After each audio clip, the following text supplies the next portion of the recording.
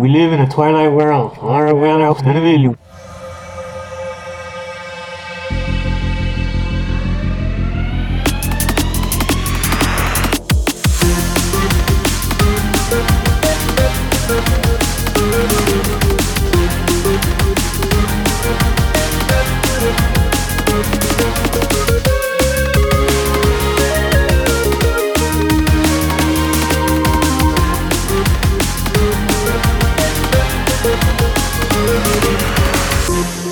Welcome, everybody, to another episode of the Popcorn Watch List podcast, where we discuss and celebrate our favorites in TV and film.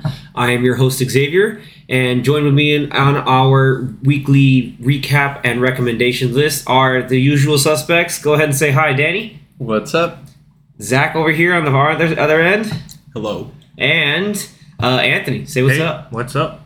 There we go. If you've been following our weekly recommendations, you'll know that last week, Danny came up with a pretty fun and a little, I wouldn't say out of left field, but a little different from the themes of what we were going through with our previous movie recommendations, and kind of brought a really good mind bender for us in Christopher Nolan's film, sci-fi spy thriller action flick in Tenet. And, he's working on releasing Oppenheimer later this year in July of 2023. But Tenet was his film that he released just at the, latter half of 2020, as he was really fighting for movie plexes, theaters, and cinemas to stay open. And this was sort of like the rallying cry. There was supposed to be the rallying cry of, hey, you got to watch this in the theaters. Go ahead. Getting people back to the theater. And go ahead and watch it. So, Danny, talk to us. Why'd you pick Tenet? Dude, this movie was just bonkers. I had seen it a couple times before, and it was one that I think I wanted to talk to you guys about and have a discussion on it, because I feel like it wasn't really talked too much on. I didn't see it in the theaters, but I know you guys did. Yeah. Zach hadn't seen it, so I thought it was a good one to get us all together to talk about it.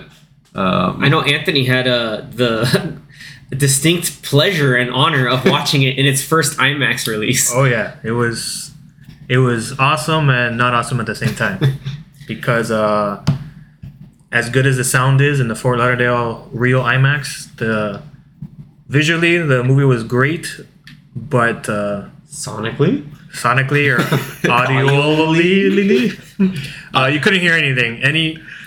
Almost every moment where people were speaking, either the music was too loud or just the sound of their voice was muffled, and so it was like, it was very bad. So yeah. The first time I watched it, it looked cool. I sort of understood it, but not really, because I just couldn't. A lot of moments in this movie, people are talking to each other and doing a lot of exposition. So yeah, I didn't really understand the movie until I saw it the second time with Xavier. And that second time, he stressed, we have to get the captioning devices. Yeah. We have the captioning devices. And because I remember hearing and reading online initial impressions, like, man, the sound mixing is just off. Like, it's really just, the levels are bad. Something happened when putting the movie out to, digital release to the projectors and how it's syncing up. Something was really bad. So we asked for it. And oddly enough, the staff at the local theater were really cool about it. They're like, yeah, here you go. You'll have one of these. And it's shaped perfectly enough that you can put it in the cup holder. So I'm watching it, and weirdly enough, to my surprise and to Anthony's as well, he was kind of looking at me like, hey, I can hear this better now. It was better in I guess a normal movie theater instead of a IMAX with huge speakers. So unless Nolan expected this, you're not supposed to hear anything. Yeah, who knows? Even the beginning, because the protagonist is in his mask because he's kind of infiltrating and sneaking into this whole thing, and he rolls up to try to give the secret message, but all you hear, and you'll hear it in our intro, we live in a poor world. And then, with all the hullabaloo going along, the asset that they're sneaking out, he's just like, what? There are no friends at dusk. I'm reading them oh, okay, cool, spy stuff. But I feel kind of terrible for Anthony, because, this was the one exception where we always say, dude, you gotta go watch this in IMAX. I've seen it in IMAX, and we go and watch it because Nolan is known for taking that medium and really making the most out of it. And then we're just like, how did this pass quality control? I mean, it was still beautiful to watch. He had a lot of moments that were filmed with a actual IMAX camera, so that's why you go to that theater, so that whenever those moments come up, it fills up the whole screen. And pretty much any scenic shot, which there were a lot in this movie, because they went to a lot of different locations. It's a spy movie, and all the big action sequences were all shot in IMAX. So yeah, maybe like an hour or more of this movie was the full screen. So it looked beautiful. It was just I couldn't hear anything. Well, thankfully, at least the music was cool. I heard the music. It was really loud, but I just couldn't hear anybody talk. Oh, we'll be getting to shining praises for Ludwig Göransson in a little bit, but like even just that opening sequence, like out of all of us, Zach is the only one who had never seen it. So like that whole opening sequence, and that how Nolan shoots action movies and uses like almost everything as a practical effect. Well, how did that whole opening sequence up until like the train yard part like set the tone for you? Well, because before recording this, Danny had mentioned how they had released that the first few minutes, 10 minutes as like an IMAX like a preview. And I remember seeing it. I think it was probably Star Wars. So, but the thing is that back then, when Episode that came 9, out, you mean? Yeah, Probably by Skywalker. Episode 9, yeah. Because when that came out, I like seeing that I didn't have an idea of what the movie was like because it didn't really give much away as to what it would be about if you didn't like know about the movie already. But it was before Episode 9. Cool. Yeah, because I did see that in IMAX, which is why I'm remembering it. Kind of vividly. Hello there. But the Perfect timing. I feel like unless you're paying it, because I mean, nothing in that opening sequence would have given away like the whole time. Not time travel, but like forward reverse kind of. I mean, the only thing would be the bullet that you see it go in reverse. And that's it. It gave you like a little taste of what was to come. When the protagonist gets saved by someone else. And he's like, dude, what the heck is that? And because he just saw like something weirdly happening, but hey, I'm safe. Now I got to go continue. Oh, that's right. Because the bullet. It went in reverse. Okay, that's right. I didn't remember. Yep. Right. I don't remember like that little detail of the bullet. But I think it was just that little piece. Yeah, that's like the only thing that really tells you that some weird stuff's going to happen. Shenanigans are afoot. And boy, are there a lot of them. But it was really cool opening scene for a movie because I mean Christopher Nolan does great action, so that's a great part, or that's a great scene to start off with. For sure, one of my favorites to start off a movie. Yeah, and it shows how in like that always these establish or opening kind of action sequences. It establishes certain traits of the character that's being highlighted in that moment. So like, it even goes back to the Dark Knight. That whole opening heist sequence just helps explain the elaborate, but the almost crazy, chaotic, but still planning. Like crazy like a fox master planning that the Joker is all about. So even with this movie, it shows you immediately like he takes the bullet out of the chamber and catches it, and by he I mean the protagonist played by John David Washington, and immediately you're like, okay, this guy's competent. This guy knows, this is, running the numbers for him. This man knows what's up. Like he's come ready to play, and it's showcased all that. Like he's in the middle of this operation. He's able to improvise when things don't work out right. And again, something weird's going on with, that establishes the main kind of like theme or gimmick of the movie. And then, we get that all of that leads up to the title card, which I think was really a really cool way of just getting it set up. And then the score in that intro sequence was Rainy Night in Tallinn. That's incredible. Yeah. And I think even from the preview, when hearing the score and like Anthony and I being really hyped that, oh man, Ludwig's doing the score for this, and hearing that, we're like, oh, this is going to be great. This is going to be awesome. And honestly, like, yes, like it's perfect. Like the score fits the movie perfectly. There are a lot of times where this score is really all being able to the film score, you can hear things happening forward, also going in reverse. And it fits extremely well with everything that's happening. And that really comes down, like, the whole gimmick of the movie is the whole idea is like there's this, super secret spy organization that's trying to, in essence, fight the future and preserve the present. And they do that by playing with physics and playing with, molecules and atoms moving forward in time, and then finding a way to have those molecules and atoms moving backwards in time.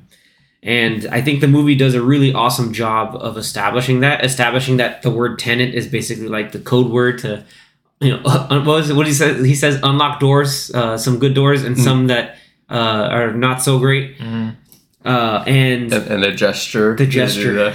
Clasp your hands with your thumbs up. Molecules coming together, I guess. Yeah. When all the little pieces mesh together. Yeah, everything is a freaking palindrome. Like the whole movie should basically be palindrome. And what's cool is that as you establish the weirdness of things going backwards, and it's a great way. It kind of sets it up. But then we also get, like, from the scientist, the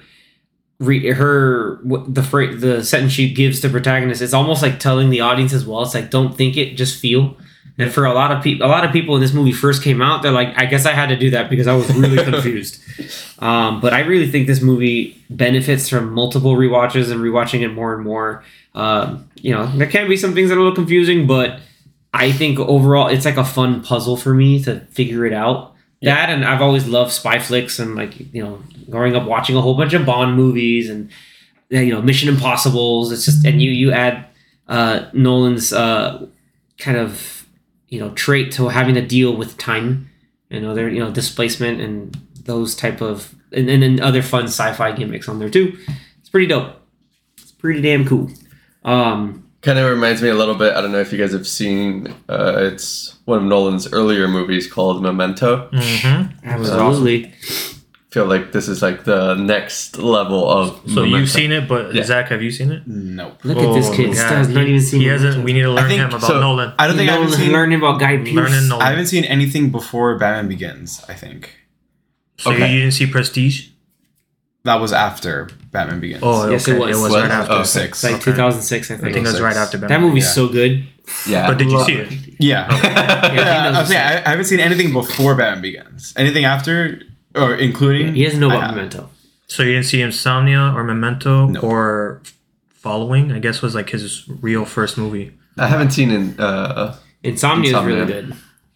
There was that time where you had to travel up north. I'm like, Danny, you should probably just watch Insomnia. Because, sunlight's going to be up there for 18 hours out of the day or 16. When you went to Alaska? Mm-hmm. Yeah, I was like, dude, you're going over there. You might as well just watch Insomnia. But next one. Fitting.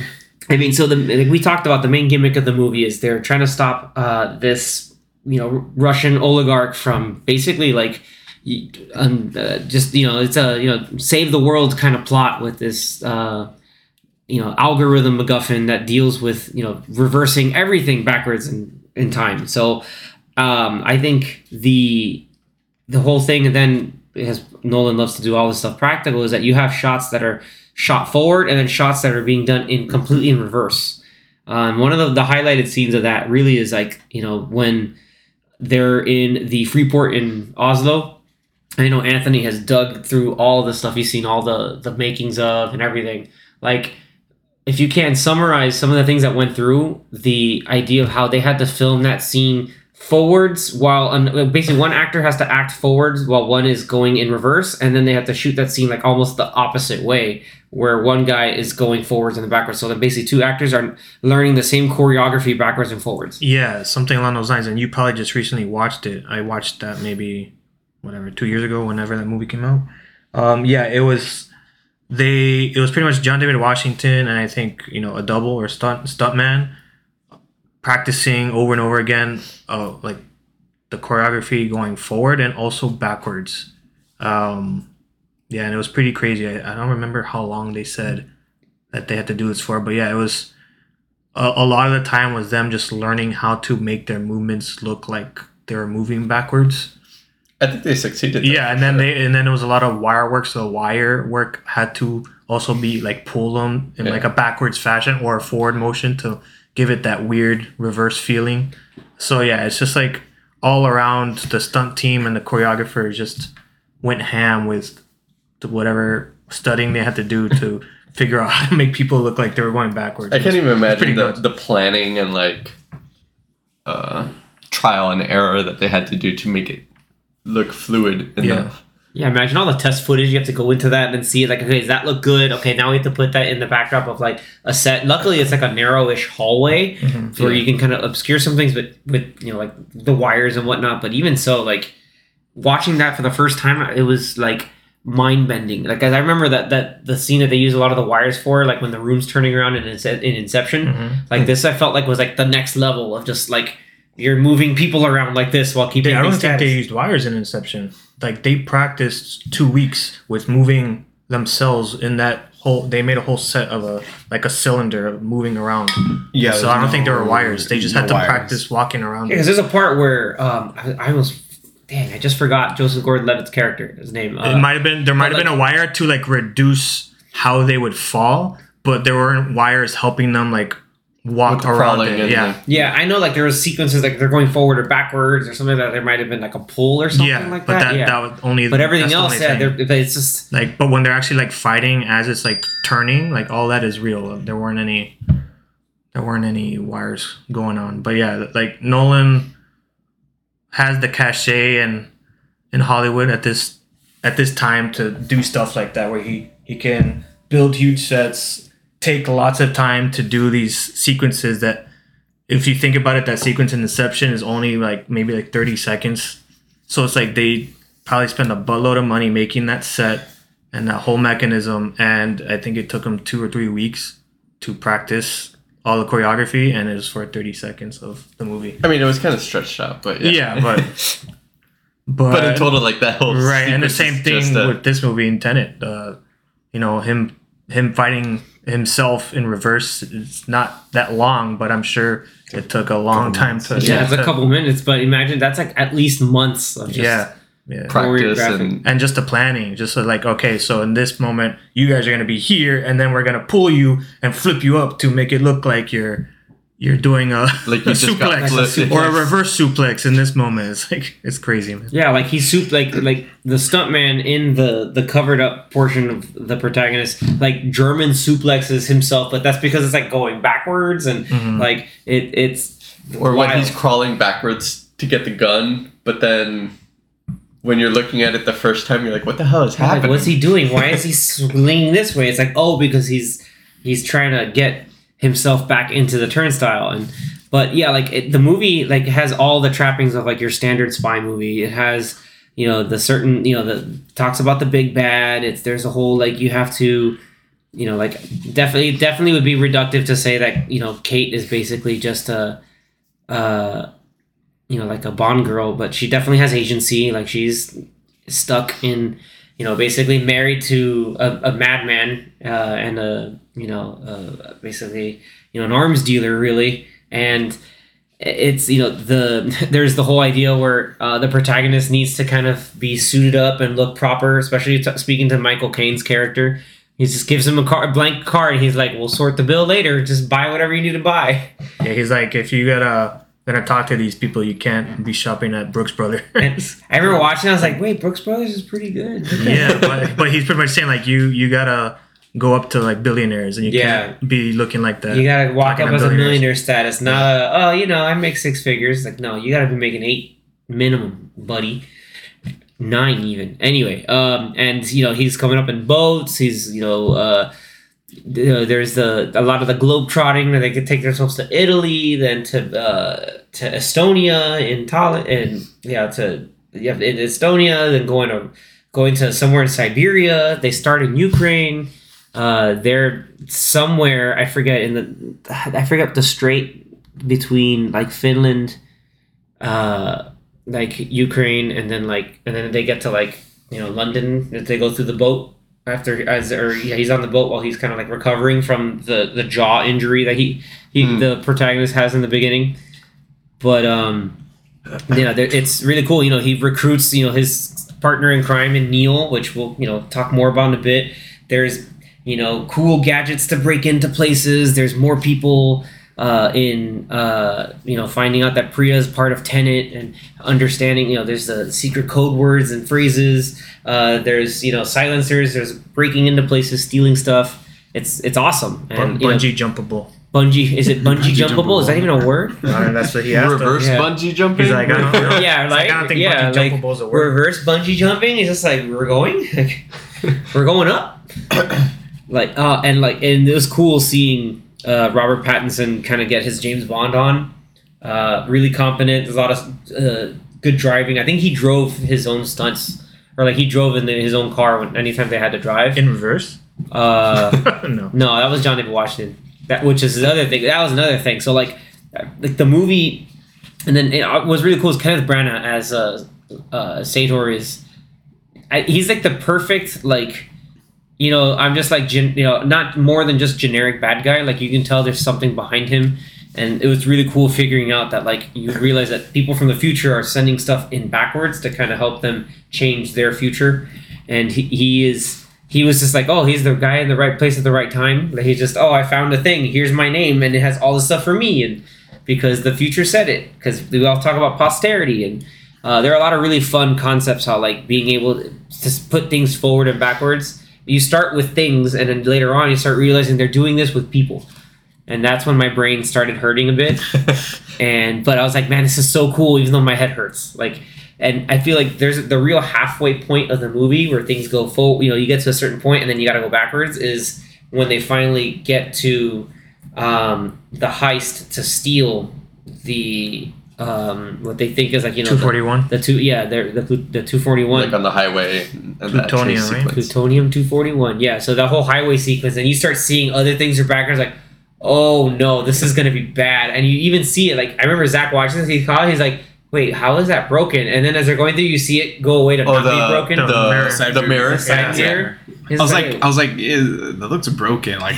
Was it? Didn't they just get there? It's it doesn't make sense. Oh, and then no, it's not. It's a bad rental car service. Well, no, I figured that was gonna happen before it happened, but I was just okay, it just seemed kind of weird. Like they would show it in some shots intentionally to you pick up to then highlight it once it shows and so then the whole movie you have this spy thing of getting through trying to help stop stop the end of the world or stop the doomsday device, but there's all these little clues that things are happening simultaneously. There's a lot of to quote Whovians, all the timey-wimey stuff going on. Everything from Kate talking about, I was here in Vietnam or whatever with my son, and I saw some girl jump off, and I was so jealous because she looks so free. Yeah. And then that's spoiler alert, it's to the fact that was herself at the end, finally doing the thing she wanted to do for so long. And she just jumped and dove like a badass. She's like, damn, I want to be that. It's man, that is you. You will be that one day. And that, and obviously the protagonist fighting himself, so he doesn't, touch himself in the middle of all that. You have the highway sequence, so you have cars then driving forwards in reverse and less backwards and the scientists said it the way we perceive time is too linear for us to understand that, so it's going to look like it's going backwards when it's that person's perspective. They're actually going forwards, and we're going backwards. It's nuts. And that part where they spoiler alert, when he's in the car and it explodes or implodes in reverse. Spoilers. And it was he freezes instead of on fire. That threw. He survived hypothermia from a gas explosion because the heat is leaving because that's how entropy works. There was a quick throwaway line that one of the lady soldiers told him right before he put on the mask before he first went out in reverse. So if you didn't catch it, you'll be wait, what? Why is this happening? Yeah, it's fire burns this other way. You need your own oxygen because your lungs breathing in reverse can't take in the air. I was like, what? They're giving him the crash course, and then what does Ives, played by Aaron Taylor Johnson, say? This is cowboy shit. It's looking in disgust. He's like, pure cowboy shit. I don't like this. And he's like, I'm gonna go anyway. And then so he has the tank, and it's interesting because then you saw Sador when they're doing the first drop or whatever it is, on the middle of the highway. He had the mask on, so then you go, that's what's going on, and then he realizes oh damn, I got played. I gotta go back this way, and it's cool because even in that highway sequence, they're hearing radio sequences, and Neil is looking he's like, don't you speak Estonian? He's like, yeah, this is in reverse. this is in reverse. This is backwards. And then so he puts on the radio again as he's now going in reverse, and he hears what's going on. He's like, oh, he lied. It's a dead drop through this thing. Yeah. But then all of that is happening because, as we find out later, like when you go backwards, you've already kind of sort of seen what happens, so then you can kind of tell the other forward end people what's going on, which is why then you have this great like mind game sequence that Sador does to the protagonist, where like he like is speaking incomplete just to get him to say the thing and to say what he needs to get out of him to go find the 241. Dude, it's nuts. That was nuts when you hear the conversation. Yeah. When he goes in through the other side, and then you hear the conversation play out. You're like, what? Yeah, that was the point of the movie where you're just like, oh my god, my head hurts. Like, yeah, you're like, is oh happening? my Like, god! And the thing is, What do you mean, guys? I totally get it. You see the blue, you see the blue and red lights, and then you see Sador on the other side, like speaking backwards. And then I guess where they're at, the building they're in, has speakers that like puts it back in Amplify it, normal. yeah. Like instead of being in reverse, then it makes it sound like he's speaking normally. normal. Like it's just all like, like, Jesus. I had the master plan, buddy. You fell into my trap card. Like it's done. So he realizes like, damn, like I actually like messed this up. But he did it just to save, Kate. And shout out. It was really cool. Shout out to Elizabeth Debicki, and also shout out to Christopher Nolan, because John David Washington is shorter than Elizabeth Debicki, and She's very tall. Yeah, she's very tall, statuesque, beautiful woman. Also a great actress, and so like they don't hide the fact that like she's taller than him. So I kind of respect that, like they're, because it's like, hey, like there's a thing going on, and I'm the guy for the job no matter what. Like I didn't have to be fit all the bill. It's just, I don't know. And I think it was a great showcase overall for John David Washington in general. And yeah, like then they start showing that like on the boats they have people that are able to already go in reverse while they're on the boat, or like, okay, you have to go in reverse at this time and at this time. So you realize that there's a whole master plan to all of this. And yeah, they had turnstiles on the freaking. They had boat. turnstiles everywhere, and even friggin' Priya's like, oh yeah, we can do this too. Like we fight fire with fire. Like we got to do that. You're like, and you even see the protagonist like, like this is getting out of hand. But just at the beginning when she's like, we're being attacked by the future, just like, oh my gosh, what's happening? What is going on? Just attacked by the future. There was one part where she was like, well, how do you communicate with the future? And it's like, well, any email, text, or whatever posterity that's how you communicate. And you're like, wait, yeah. That's what we call in the business and other movies and TV shows that do this. We call them time hacks. You basically tell your future self something, so then if you can communicate with the future generations, or in some cases future selves, you like hide something somewhere so that you find the future and then say, hey, I'm actually going to then find that and then help you act on that, because now knowing this thing, I can send this backwards and then give you the hindsight to change it. But then that creates these weird like grandfather paradoxes of like, can you actually do it or not? And whose head hurts?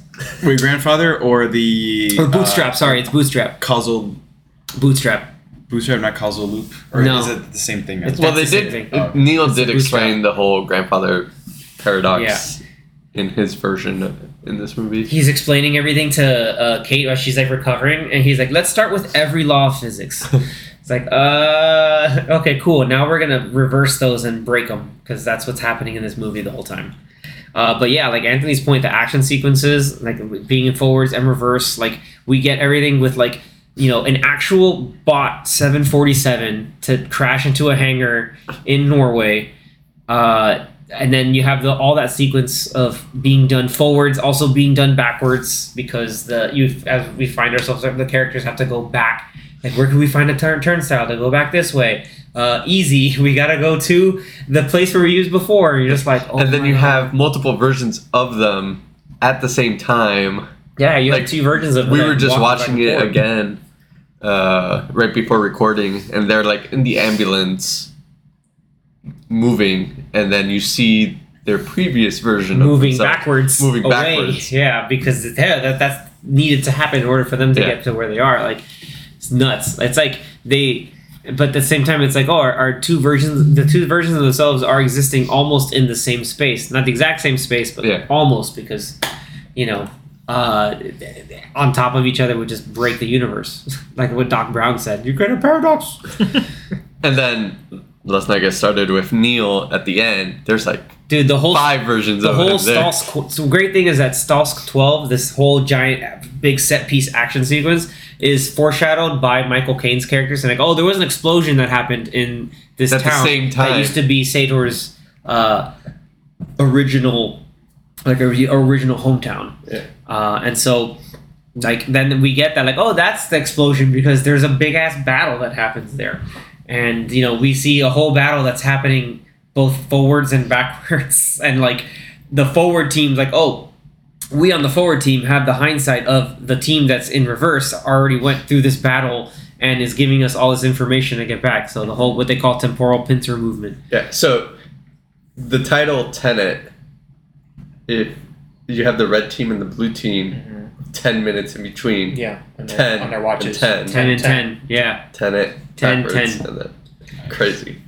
That's a little thing that it's just like, oh yeah, Palindromes on palindromes. red watch, blue watch, and just it's all the whole. I remember when this It's movie, like a tenant within a tenant. It's Inception. like when the movie, Tenception. like when the Tenception. movie first came out, people were speculating, oh, this movie is like maybe a palindrome. People were like, oh, this is gonna be Memento on crack, or just like there's gonna be a focal point in the middle, and then it's gonna go back and it's gonna be read almost exactly the same way. Yeah. Where it's just like but I like that some things thematically were it different, works. like different locations, but it was technically that timeline. It got to a certain point and then back. Yeah, because It was it the end. ended basically at the beginning of when the first Opera House mission yeah. happened. Like it the same timeline wise, time. it ends right at the beginning of that. Mind blood. It's pretty out of hand, and then it's just like, oh, you got to do it this way, and because it's nuts. It makes you think, because then you have to like, if you're over here, then you have to go this way, and then you have to kind of like bounce around away from another version of yourself that's basically still existing and going forward to then get to the point of where you have to go backwards, so then you can continue on the timeline without you coexisting and creating a paradox. You guys more confused now? Okay. I think we are. So yeah, especially Anthony loves to point this out. It's like by the end sequence, there are at least 3 Neils that are accounted for, and if during that time, if that's around the same time as the Opera House thing, then technically there's 4. another Neil. Mm-hmm. Because he's at the opera. He's in that mission, and he goes and saves him. He saves the protagonist with the reverse bullet. And then there's the big fan theory about Neil is that like if Neil is actually Max but grown up, that then is gone back in time in reverse entropy for so long to handle all this other stuff going on, to then be able to exist in this time zone where he's technically also a kid. Do you Mind-breaking. keep aging if you're going back? Yeah, because it's like the slowest form of time travel. Yeah, it really is. Like you technically are moving backwards in time, but like you can. But you're not de-aging. You're still aging You're still forward. aging, yeah, because your molecules are still and atoms are still moving, and obviously cells just the reproduce world and around break down. you The is- world around you is in reverse, but you're Okay. still moving forward. Okay, So like, makes more sense. yeah, like so you could technically, if you're going back and forth for this, if you accumulate a year, you could stop at like the same place you started, but still be a year older. Yeah, that makes sense. Nutty. So yeah, So I and wonder when Neo actually started the mission, how old he was. that is the yeah. speculation. Because if in this movie, let's say he's like 30 something. Sure. He didn't say like in the future that him He and, gets and recruited, protagonist- right. So protagonist let's just is say he's 35 in this movie, or when we see him. So does that mean he was like 25 when he actually started, and he like went back 10 years, or he actually started earlier and it was only Yeah. like a He'd have to have continuously like gone backwards and still be doing stuff while it's like he'd have to be constantly go all the way back, like continuously to then age up while Right. going backwards. because if that theory is true in this movie, the kid Max is what, like 10? Yeah. So if he doesn't get recruited and start doing stuff till like 20, and then by 25, like, hey, you gotta Go back. go back 15 years, and do all of this stuff. So that means from 20 to 35, he becomes 35 as we see him. But yeah, and then it asks questions like, how does he get? It's pretty nuts. How does he get that old, and how does he still go backwards that far back to then interact with a young and fresh protagonist who hasn't founded Tenet yet? Which also, towards the end, he does say like, "Oh, this is the end of the line for me, but for you, this is like the start of our of a beautiful friendship." It's like the end of a beautiful friendship. I remember watching the movie. I was like, "Oh man, like that tug at me for the heartstrings." I was just like, "Damn." But like, and like Neil was understood that like he accepts his fate. I guess it was weird like seeing Pride. He's like, man, I got to do a lot, and I got to stop all this from happening, and I get to see the end of this thing while he can start it off. I don't know. It was like weirdly heartwarming for me. Like it was really cool. It was a cool ending. Yeah, for sure. And then I loved the late introduction of Ives, where he's just like, we got to kill each other if we see each other. But I'm not gonna go looking for you. I gotta. He's like, give us a head start. Yeah, give everybody a head start. If I see you, you're dead. Like, it's I'm gonna come find you. But I didn't say how long it would take for me to find you. But the protagonist hired both of them, no? In the end, yeah. Because his future self hired both of them. Correct. Yeah. So I watched a couple of YouTube videos and theories. So here we go. And so there's one theory that Ives might be Michael Caine's character. That would be another mind blow. Yeah.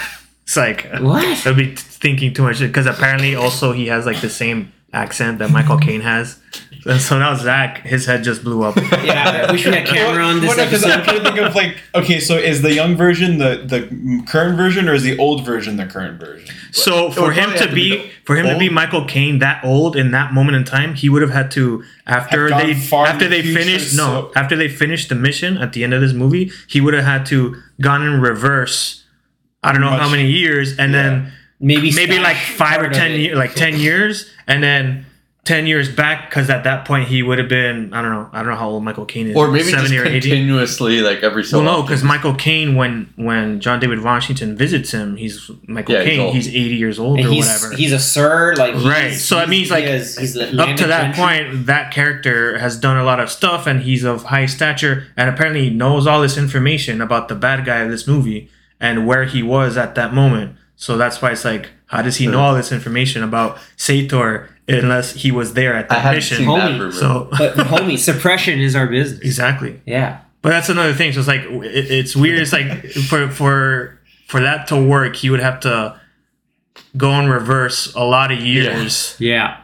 Just to come back at that moment of time to get and avoid yourself. Right.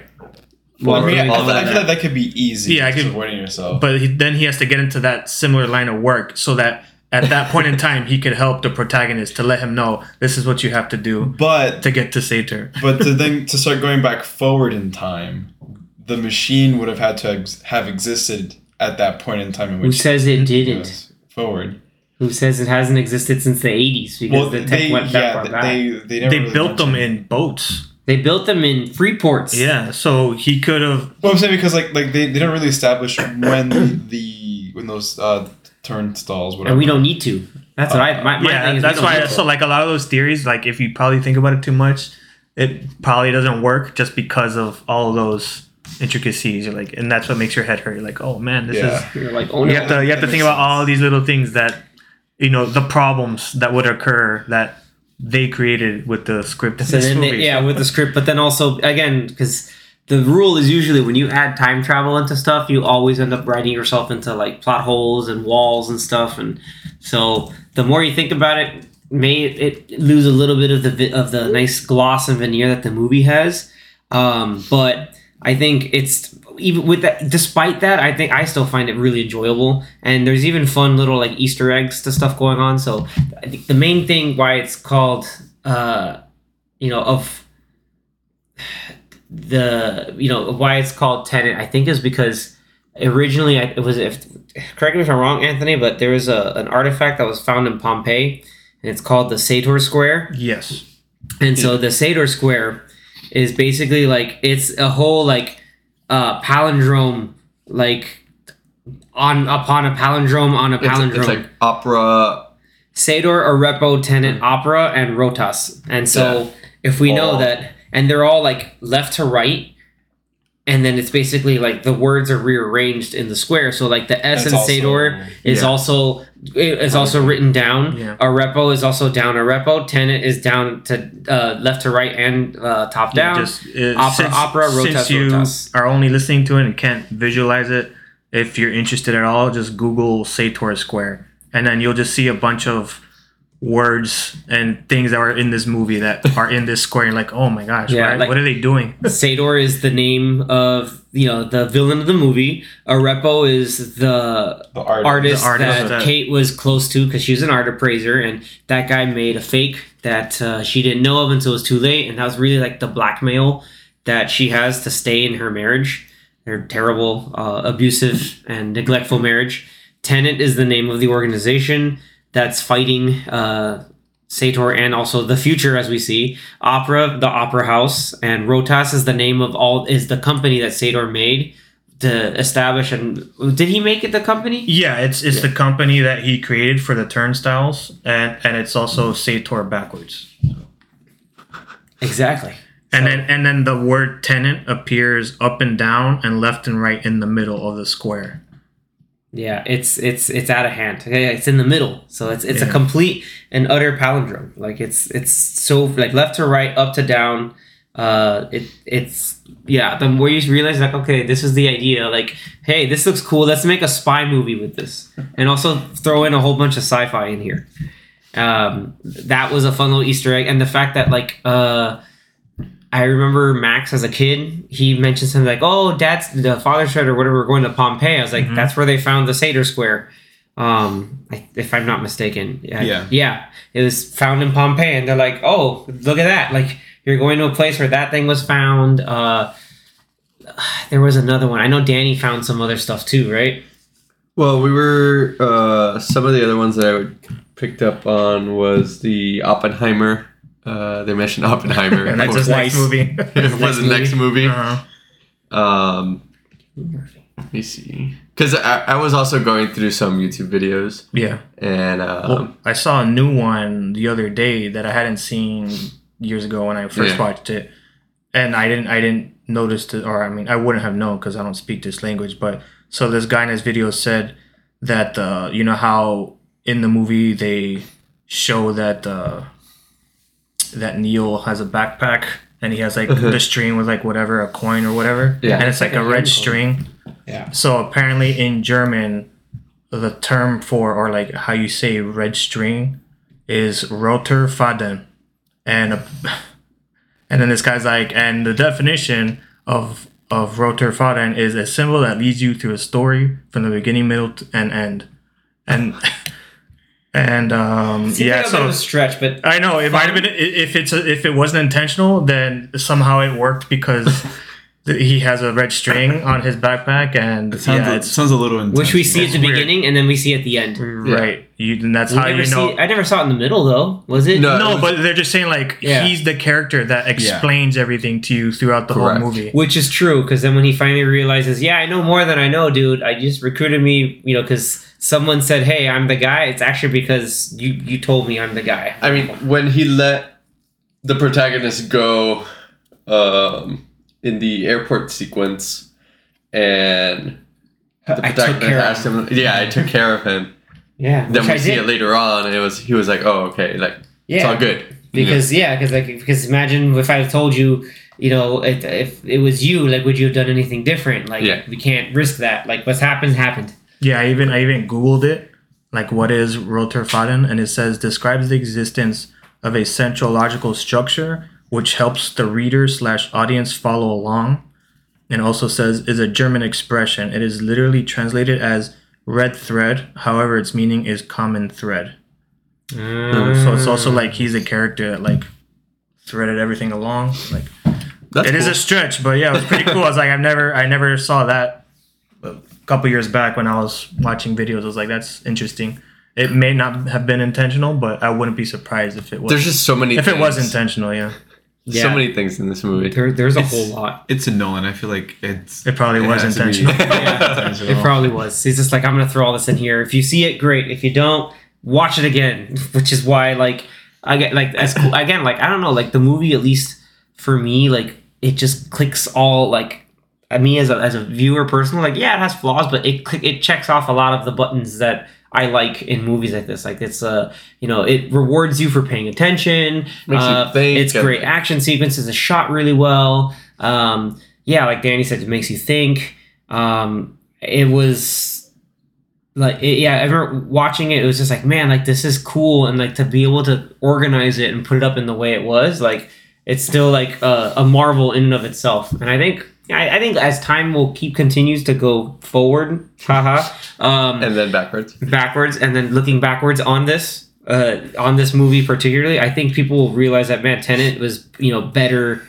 It's better the more you look at it and see it, and you really go through the beyond just the surface. Right, and it kind of sucks because this movie came out in 2020 during the pandemic, and I think it even got delayed a few times, and then. At one point, they just said we're just going to release it in September when movie theaters started to open back up. Yeah. At least here in the States, and then so it came out, I believe, September of 2020.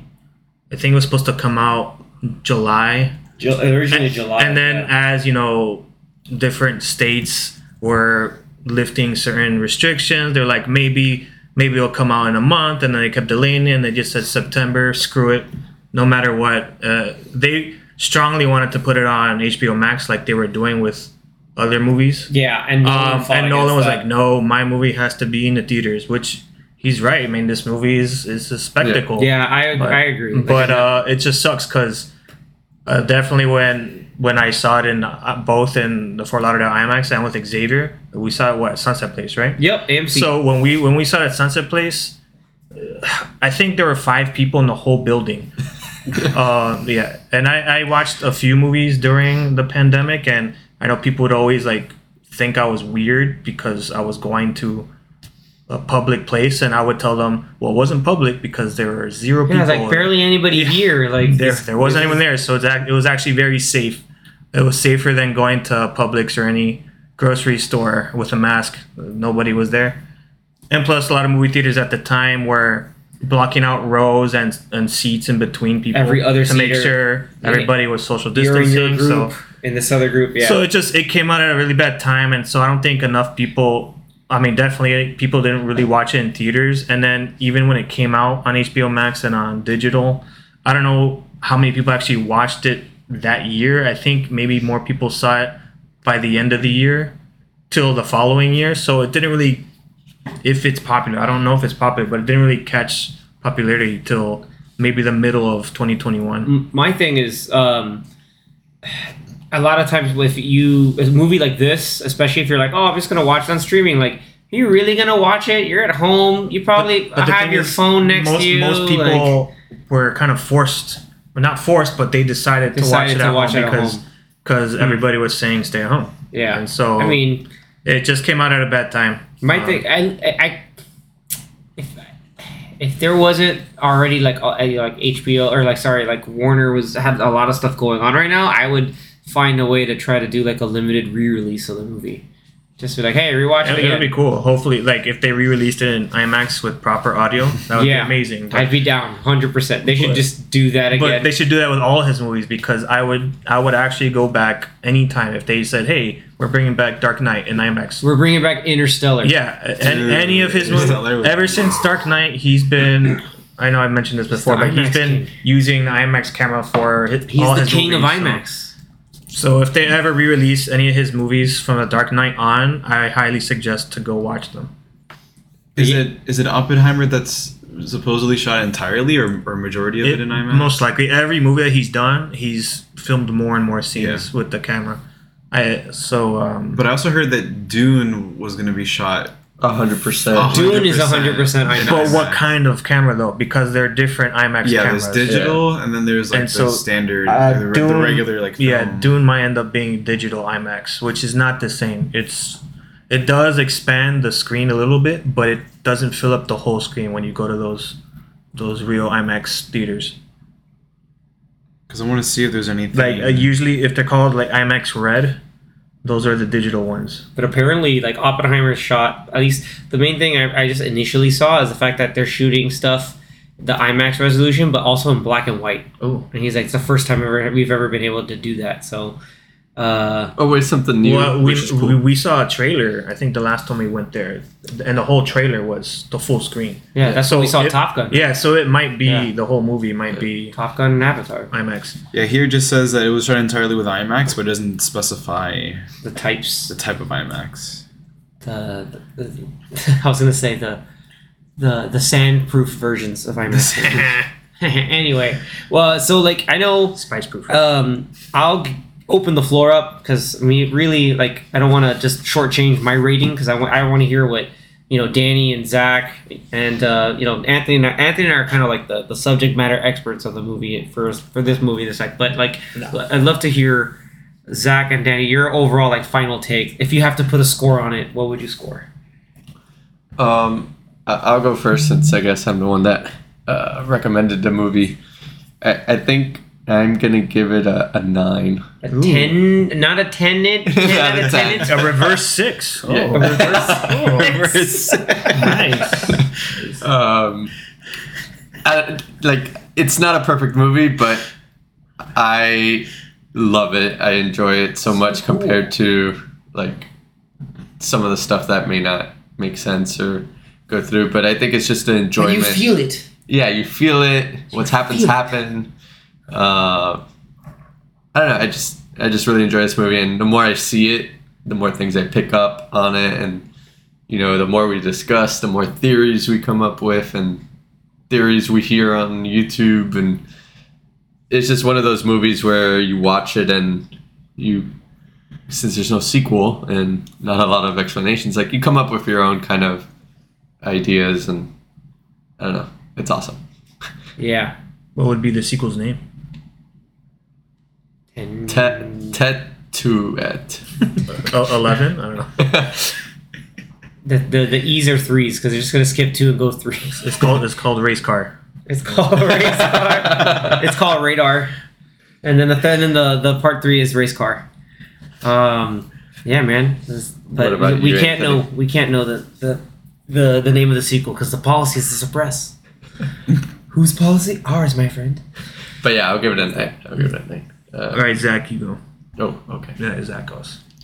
Since this is his first time. watch. First time. Yeah. Yeah, and because it's my first watch, it's not gonna be as high as Danny's. Yes, it's a rating. 5, and then the second watch will be like a.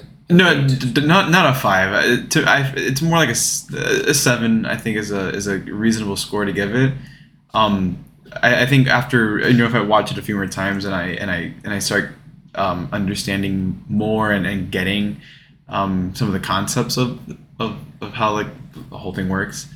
I mean, I get how it works, but like this plot wise, Yeah. like how it really works well with I the wish plot. we had a video of just Zach's every Trying to mannerisms right now. explain. It's like, but Charlie Day with red dots. That was a great episode. But yeah, I think giving it a 7 is a good score for now, That's pretty solid. and I hope that it goes higher than that. The more that I watch it and I start making more, or it starts to make more sense to me. Nice. Because I mean I do prefer some of his other movies more than this one, like Interstellar or Inception. Like those are great films, and Dunkirk too. But this is still up there, but it's still on the low end of that. It's like on the low end of great, but still great. That's what I understood out of that. It's kind of great. Yeah. Kind of. Ah, All right, Anthony. Nice. Yeah, this one's tough because kind of what Zach was saying. Like, I really enjoy it, but I could also like name its flaws. I mean, if you do a movie like this, there's always gonna be some form of plot holes in it, and I think it's like Nolan at his most Nolan, going like full it's full on timey-wimey stuff. And so I think maybe he went a little too far, and I'm sure most people watching this movie, I mean, I still don't fully get this movie, and not that I'm like a master at understanding movies, but I feel like even Inception, like I understand the majority of his movies and other not thought provoking, but just thinking people's movies. But yeah, this one, it's really cool. The look of it, the sound of it, all that is cool, except for the first time I watched it. So I mean, it sucks that was my first experience with it, but yeah, it's also weird because since Nolan has such a good track record, I can say like, yeah, this is a damn good movie. I enjoyed it a lot, but then I start thinking like, oh, but then there's Dark Knight, there's Inception, there's Interstellar, there's this and that, and so like, Prestige. yeah. So then like you go down the list, you're like, oh, so yeah, I like this movie a lot, but it's probably his 6th best movie or something like that. So it's weird, and I just it's hard for me to put a number on it. I would say I'm like teetering on like a 7.58, and if we were gonna do like even smaller decimals, I'd do like 7.8 or 9. So maybe I would do like the hardest of 7.5s. Oh my god! Just the hardest of 7.5. An 8, but in reverse, so 7.9. Oh. I guess is what I would do. But yeah, I would say it's like, to me it's like, because I would rate some of his other movies like up there with like as 9s. So this one to me is just like a little bit a notch below. So very strong 7.5, slightly reversed 8. Slightly reversed 8. Only for this movie. Damn it. Nice. I'll keep it short and sweet. Anthony almost took my gimmick at the end. I'm gonna give it an 8 because it's reversible. Oh, There you go. But just the like it weirdly the movie kind of like I'm in tune with it, and I get it, even though like there are a lot of there's some of the specifics that are just like, okay, that can get a little confusing, but like overall like the movie tells you is like, don't think, feel, like go off instincts, like, okay, I get this makes sense, not because you're telling me it's supposed to make sense, but like watching I was like, I get this is cool, and then other little things just really captivate, and I really think that it's like a lot of the little things help make it really good, like all the supporting roles in the movie are really great. They're really fun. The movie definitely feels like a modern, like, you know, spy flick with a sci-fi spin. John David Washington really absolutely kills it, and like the whole fight scene in the kitchen I thought was like perfect. Like, all right, cool. We've gone again in establishing how badass this dude is. Like, he got out of that when they're like, oh, we want you to watch this man get, you know, brutally tortured and beat up or whatever. He just gets out, ruffles his suit a bit. He's like, yeah, that was no big deal. Like, and she's just like, damn, apparently he doesn't get what he wants all the time. The cheese grater. Oh my god, the cheese grater. Oh yeah. that first Yeah. sequence was So yeah, again, those sequences they're choreographed really well. Like the whole, like, I love the double bazooka shot of the tower at the very confusing. end. You're just like, what's happening? Oh my god, they're doing this. And like, it's just thinking about it how they practically shot that. Like, it's a whole nother like topic. But The reverse car driving. The reverse running and walking, like there's people who have to walk backwards while people are walking forward. It's out of hand, the movie. And so like, just for that and the feats alone, like that strikes me as something that not every filmmaker can do. And you know, whoever's gonna do it, like Anthony said, let Nolan, you know, try to out Nolan himself to be the most Nolan-esque of Nolan movies. So yeah, solid 8. That's what we got. Next up is Zach. What do we got for next time? All right, so after some thought between a couple of movies, After some popcorn munching on the popcorn watch list, go ahead. I think what we're gonna watch for this week is Tenet, but in reverse. Well, So put the movie in reverse. go in the turnstile. The whole movie and has to be watch the movie played in reverse. backwards from end to beginning. We have to go in the turnstile and then watch it in reverse and then go back forward again. Wouldn't that be My something? head hurts. No, please don't. Help. I wonder if that would be even more confusing to watch it backwards. Watch it make more sense. Watch it. Imagine. Watch That'd you be just cool. go into like a catatonic state. No, I'm kidding. Go ahead. All right, so for the actual Quit movie, stalling. No, I'm kidding. For the actual movie, I think I've settled with one from the 80s. Oh. It's, Right. from back in X the day. X is super happy right now. Back in the grinning. day. I'm grinning a little bit here. All right. What do we it got? is a Is there war? I don't even know if there's war in it. I think it's a war movie. You think it's a war movie? He just read the title and he's like, "Oh, it's from the '80s." And what I know the movie War Games. I just the thing is it really War Games? No. The thing is I've only ever seen the one famous scene of this movie. Is it Red Dawn? Dude, spoil it. Why are you spoiling yourself? The one famous scene of this movie that's like very iconic. Oh, but I know nothing else of the plot. Okay. Is it Is it? I think it's First Blood. No, it is Full Metal Jacket. Oh my god. Oh, so the opening sequence. Okay.